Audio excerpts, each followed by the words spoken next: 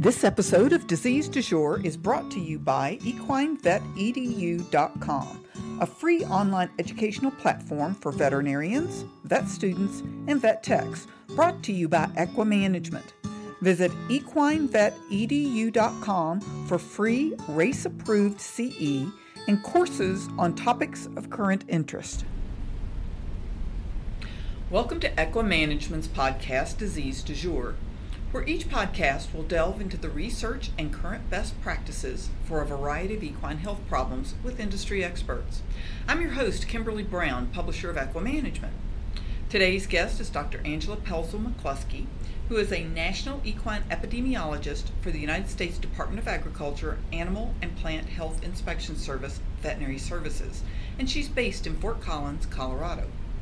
Dr. Pelzel-McCluskey obtained her doctorate in veterinary medicine in 2001 from Texas A&M University. In 2017, she received a Master's of Science degree in Immunology and Infectious Disease from Washington State University. She was in equine private practice in both Texas and Colorado and has served as an epidemiologist with state and federal animal health agencies since 2004.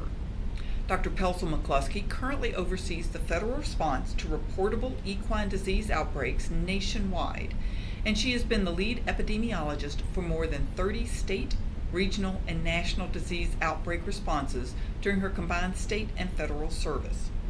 Thank you, Dr. Pelzel-McCluskey, for joining us today on Disease Du Jour to talk about equine infectious anemia. Thanks for having me, Kim.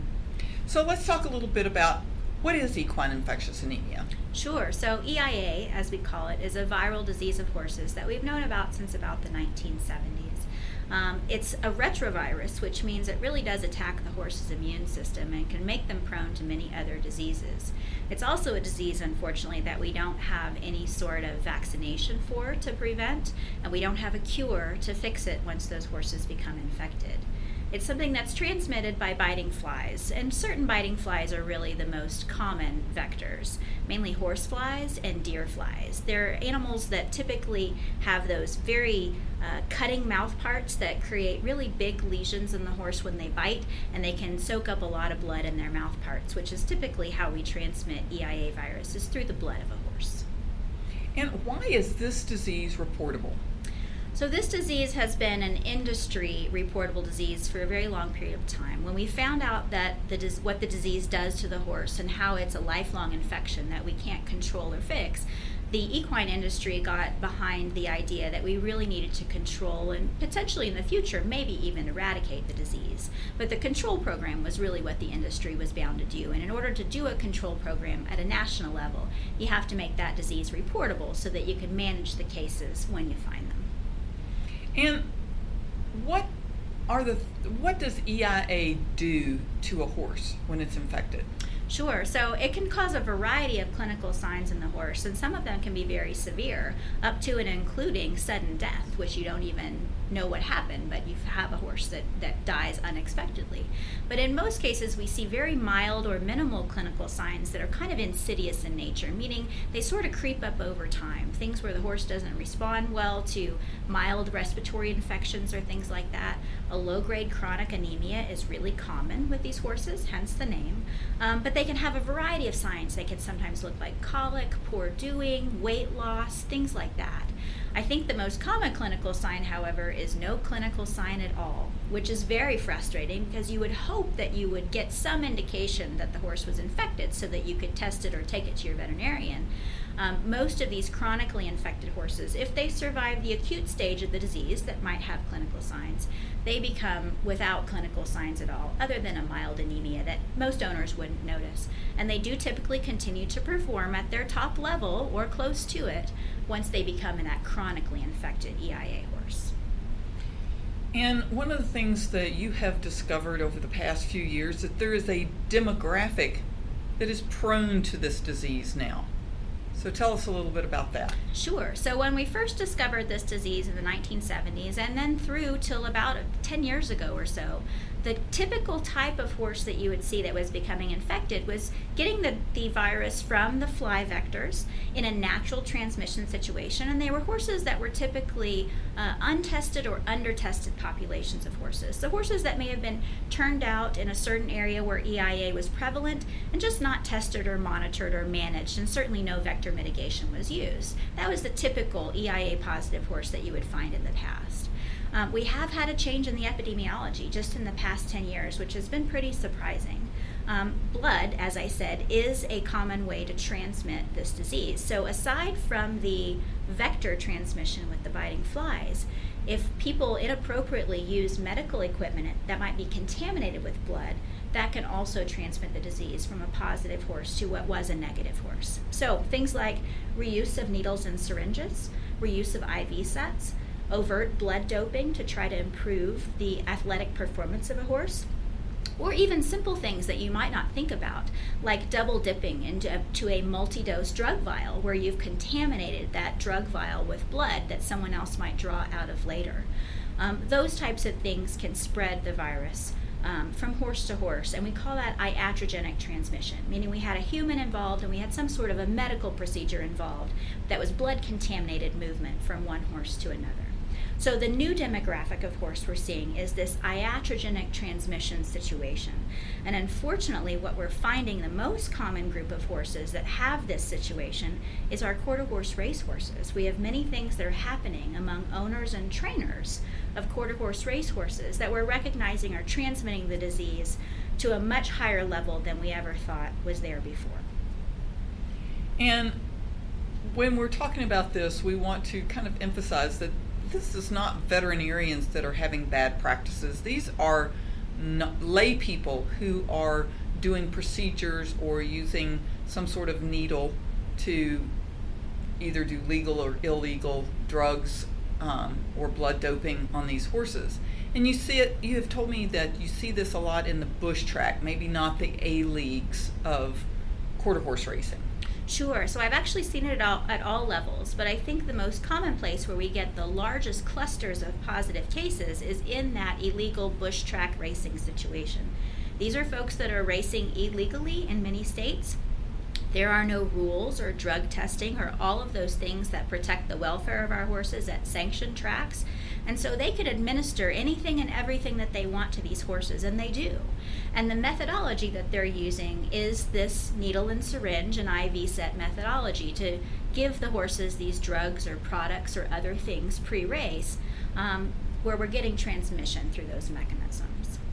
But then you might have these horses that become these silent carriers of EIA, and they may move into an A track or they may move into the private sector. So what would happen in those cases? How might that proceed? Sure. So we actually see that kind of frequently. We find that horses that get very good in the bush track situation and they're making a lot of money on those bush tracks, they would prefer that those horses race at a higher level. It's sort of something that the owner and trainer wants to see the horse excel and wants to show the horse at a higher level and gain notoriety from that. And so they'll enter those horses in sanctioned races, sometimes back and forth between bush track and sanctioned races. And unfortunately, when they do that, they're exposing our cleaner sanctioned race population to EIA or potentially other bloodborne diseases like equine pyroplasmosis or anaplasmosis or others. And what about when you see some of these horses getting out into the, let's say the slaughter market or the rescue market, and then owners unknowingly will take these horses back to a rescue or their own properties? Sure, that's certainly a problem. Even horses that have left the sanctioned racing quarter horse industry and go into another sport, such as barrel racing or roping or Western sports, Western performance, those horses may be taking EIA or pyroplasmosis with them into those new populations and causing more exposure. As you've said, we have other avenues where when horses leave racing, they may end up in a rescue facility, they may end up in a slaughter channel, they may be purchased out of that channel and taken home by someone who cares about rehabilitating that horse and bringing them back into the mainstream. And unfortunately, we have positive, EIA positive and Puro positive horses that are going through those channels and are making it back into the mainstream population, where they serve as a risk to other non-infected horses that may now be exposed. Well, let's talk a little bit about the ramifications for these positive horses. How do veterinarians help owners to understand that they don't have a lot of choices with these horses that are positive, and if they bring them home and expose their own horses, it could be a death sentence? Sure, it's very serious. So your options, if you were to have an EIA positive horse, are really limited, unfortunately. Our choices at this point are either euthanasia of the horse or lifetime quarantine of the horse 200 yards away from all other horses, which is certainly a welfare problem for a horse. They're herd animals. They want to be with their friends. Living alone for the remainder of their natural life is not a good welfare and emotional situation for a horse. So these two options are both rather negative. And the reason is because we don't have a treatment or a cure to be able to bring those horses back to health. And eventually this is a virus that will damage their health over time. So Dr. Pelzel-McCluskey, what recommendations would you make to veterinarians in the field that they can help their clients be more educated about EIA? Sure. So our practitioners right now are our first line of defense in being able to construct some education outreach programs relative to this disease or other bloodborne pathogens that might be transmitted this same way. Really, we need a lot of communication to the horse owners about some of the things that they're doing with horses. First of all, how they're managing their horses at home, whether they're giving their own vaccinations or they're doing things with needles and syringes or providing their own treatment for simple things like colic or laminitis or other things. How to properly use these medical supplies so that they're not going to transmit bloodborne pathogens of any type from one horse to another within their facility. Also, we have to make these horse owners aware of what are the high-risk populations for this disease and other bloodborne diseases so that they can be extra cautious about purchasing a horse or taking a horse from one of these avenues that might be of high risk. If we have owners that are taking horses from a quarter horse race situation, from a rescue situation where we don't know their history, testing these horses for EIA and puroplasmosis is really an important thing. It's part of the welfare of the animal, and it's part of the responsibility of the new horse owner to make sure that they're bringing a healthy, clean horse into their facility and population and not exposing their other horses to disease. So Dr. Pelzel-McCluskey, let's talk about, how many cases do we actually see of EIA, and where are these horses coming from? Sure. So historically, probably more than 10 years ago, we typically saw horses in the Gulf Coast region of the U.S., and they were getting infected by this natural fly-borne transmission that we've known about for many years, because the Gulf Coast is called the swamp fever area, and this is a disease that's called swamp fever, right? So you can expect that horses positive would be there. Unfortunately, in the last 10 years, that demographic has shifted now to this iatrogenic transmission. So we now find cases all over the United States, not just in the Gulf Coast region. Historically, the last 5 or 6 years, we typically get fewer than 100 cases of EIA found every single year. And that's with a lot of testing going on. We test about 1.5 to 2 million horses per year in the United States.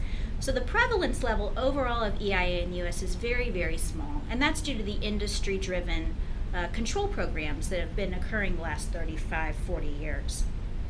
The issue now is that the percentage of the horses that are positive are in a different demographic than what they used to be. So previously we had these, 80 to 100 cases a year or fewer that were this natural transmission, historically untested, undertested populations. And now what we've switched to is a much larger percentage of the total positives being a different group, these quarter horse race horses with iatrogenic transmission involved and no fly-borne transmission at all. So just to give you an example, so far this year we've already found 51 positive cases of EIA, and we're only halfway through the year at this point. Of those 51 cases of EIA, 33 of them, or 65%, are in quarter horse racehorses with iatrogenic transmission involved and not natural fly-borne transmission. So I think one of the key points here for practitioners to know and for owners to know is that these iatrogenic transmission cases are cases that should never happen. They're completely preventable. They're horses that should have become infected, and unfortunately they've been caught up in these environments where the iatrogenic transmission has caused large clusters of positive horses that then have very limited options for disposition at that point. Well, thank you again, Dr. Pelzel-McCluskey, for joining us today on Equimanagement's podcast, Disease du Jour. And thank you for listening to our podcast. You can hear previous and future episodes of Disease du Jour on iTunes, Stitcher, and SoundCloud. We hope you will join us in the future for another episode of Disease du Jour.